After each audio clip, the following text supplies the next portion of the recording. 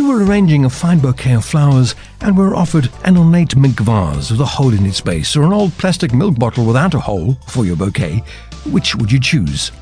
If you chose the vase, the water would leak out and the flowers would wilt. If you chose the milk bottle, your bouquet might not look presentable, but the flowers would survive. Though opulent and appealing, the mink vase lacks the integrity of an old plastic milk bottle.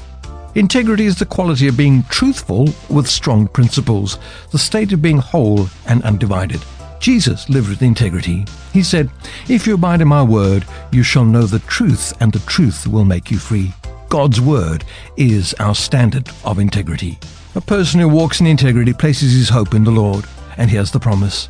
When the righteous man walks with integrity, his children are blessed after him.